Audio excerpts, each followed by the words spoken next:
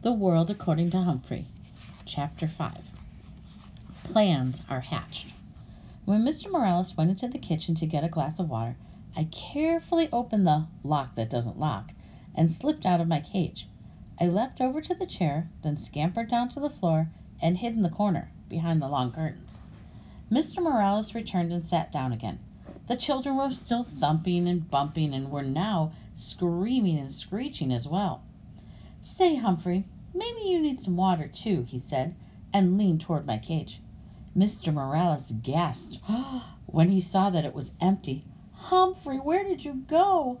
"Oh, I should have known you'd escape. I'd run away from those kids if I could too. But do me a favor, Humphrey, please come out." In a panic, he darted around the room. "The kids in room 26 will hate me if I lose you," he said. I felt sorry for Mr. Morales, so I scratched around a little.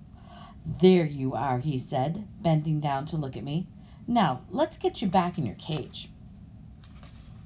Not quite yet, I thought.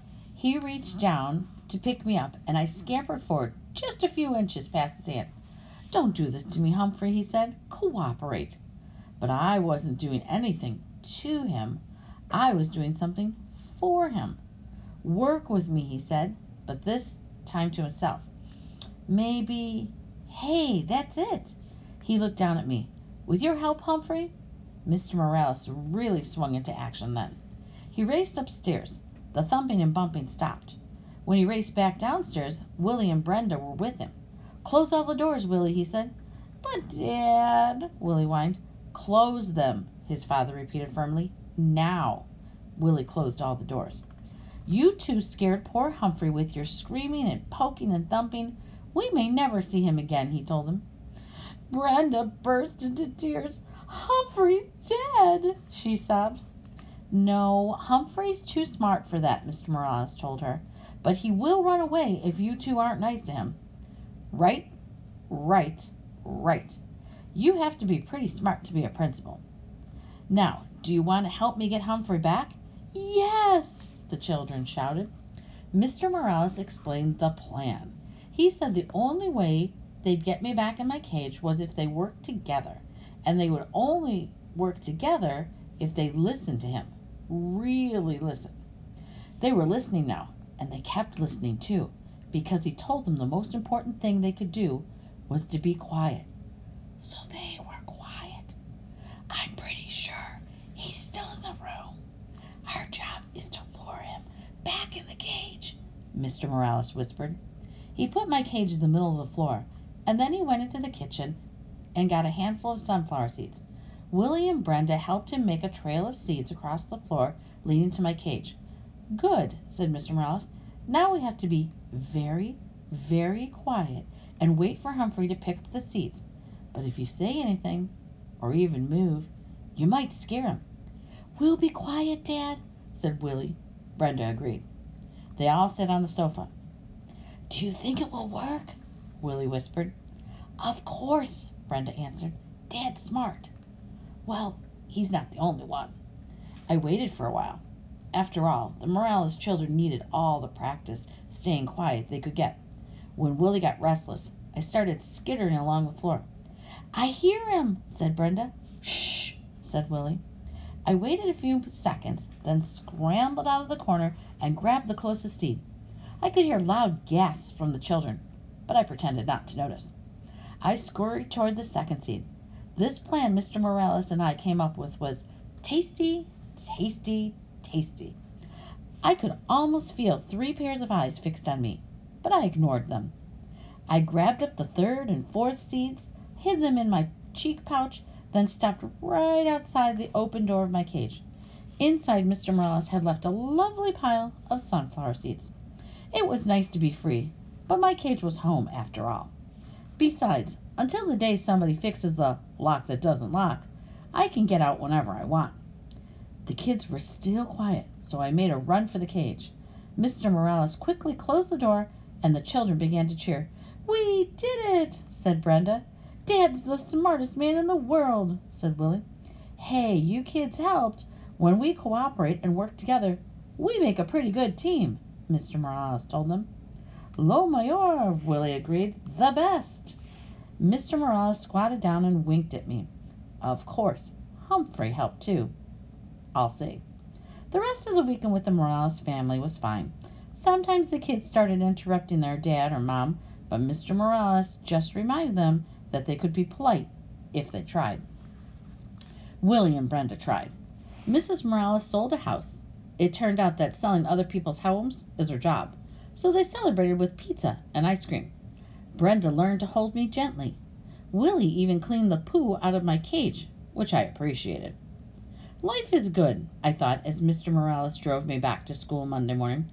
Then I remembered Mrs. Brisbane and how she'd said I was a troublemaker and she was going to get rid of me. Humphrey, you're a true friend, said Mr. Morales as he carried my cage back into room 26. I'll never forget what you did for me. As soon as class started on Monday, Heidi's mom came into the classroom and explained to everyone about taking me home on the weekends. How many of you would be interested? Mrs. Hooper asked. Every single hand in the classroom was raised. Every hand except one, Mrs. Brisbane. Still, it was a pretty good week. I got 90% on the vocabulary test. I'll bet Saya got 100%, but she still didn't raise her hand, even though she promised. And Aldo talked more and more every night. On Tuesday night, he leaned in close and asked, Humphrey, don't you ever wish you had a girlfriend? Like most hamsters, I'm pretty much of a loner, so I really hadn't thought about it before. Not sure, I squeaked. I would like one, said Aldo. A real nice girlfriend. I felt so sorry for Aldo, I squeaked extra loud when he performed his broom balancing act for me. I was still thinking about him on Wednesday. After everyone had left, while there was still light coming in the window, I meandered outside the cage to help myself to any mealworms that Heidi might have left behind when she fed me earlier in the day. The table was covered with newspapers, and while I nibbled, I browsed the news. All of life was there on the pages of the newspaper. Births and death, lost pets, sad, sad, sad. Funny jokes, good news and bad news. Then there were the ads. My, there were so many stores. Not just Petorama, but Shoesorama, and Foodorama, and Books Galore, and Wide World of Tools. And there were other ads, too. One in particular caught my eye that afternoon. It read, Work nights? Want to meet others who work nights? The Moonlighters Club. For people who work at night. Meetings are held during the day on weekdays. Hikes and outings to restaurants, parks, plays, movies, and much more. There was a name and a phone number at the end. I could hardly believe it. This was exactly what Aldo needed. I could already see him smiling and happy, going to parks and plays with the Moonlighters Club, and having a girlfriend. But how could I get Aldo to read this ad? He'd probably just throw it away. Still, I cut it out and left it in a place where he couldn't miss it. Well, maybe. Hamsters can't do scissors, but we have nifty teeth. It took me a while to nibble the whole ad out neatly, but I did a pretty good job. Then I stood the clipping up against my cage.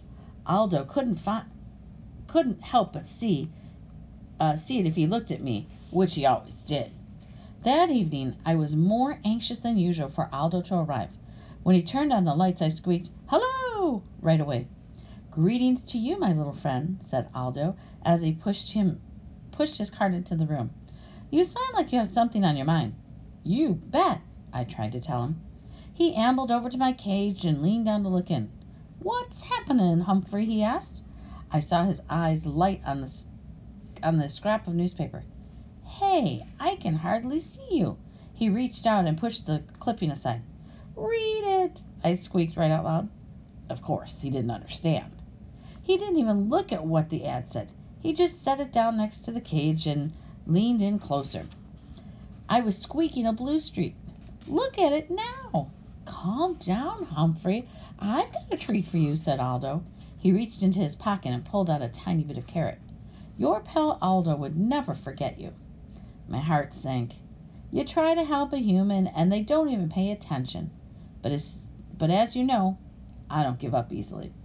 I squeaked happily while he balanced his broom on one finger as usual, but my mind was on the Moonlighters Club and how to get Aldo there. After he left, I scrambled out of my cage, picked up the newspaper clipping, and tucked it inside my notebook.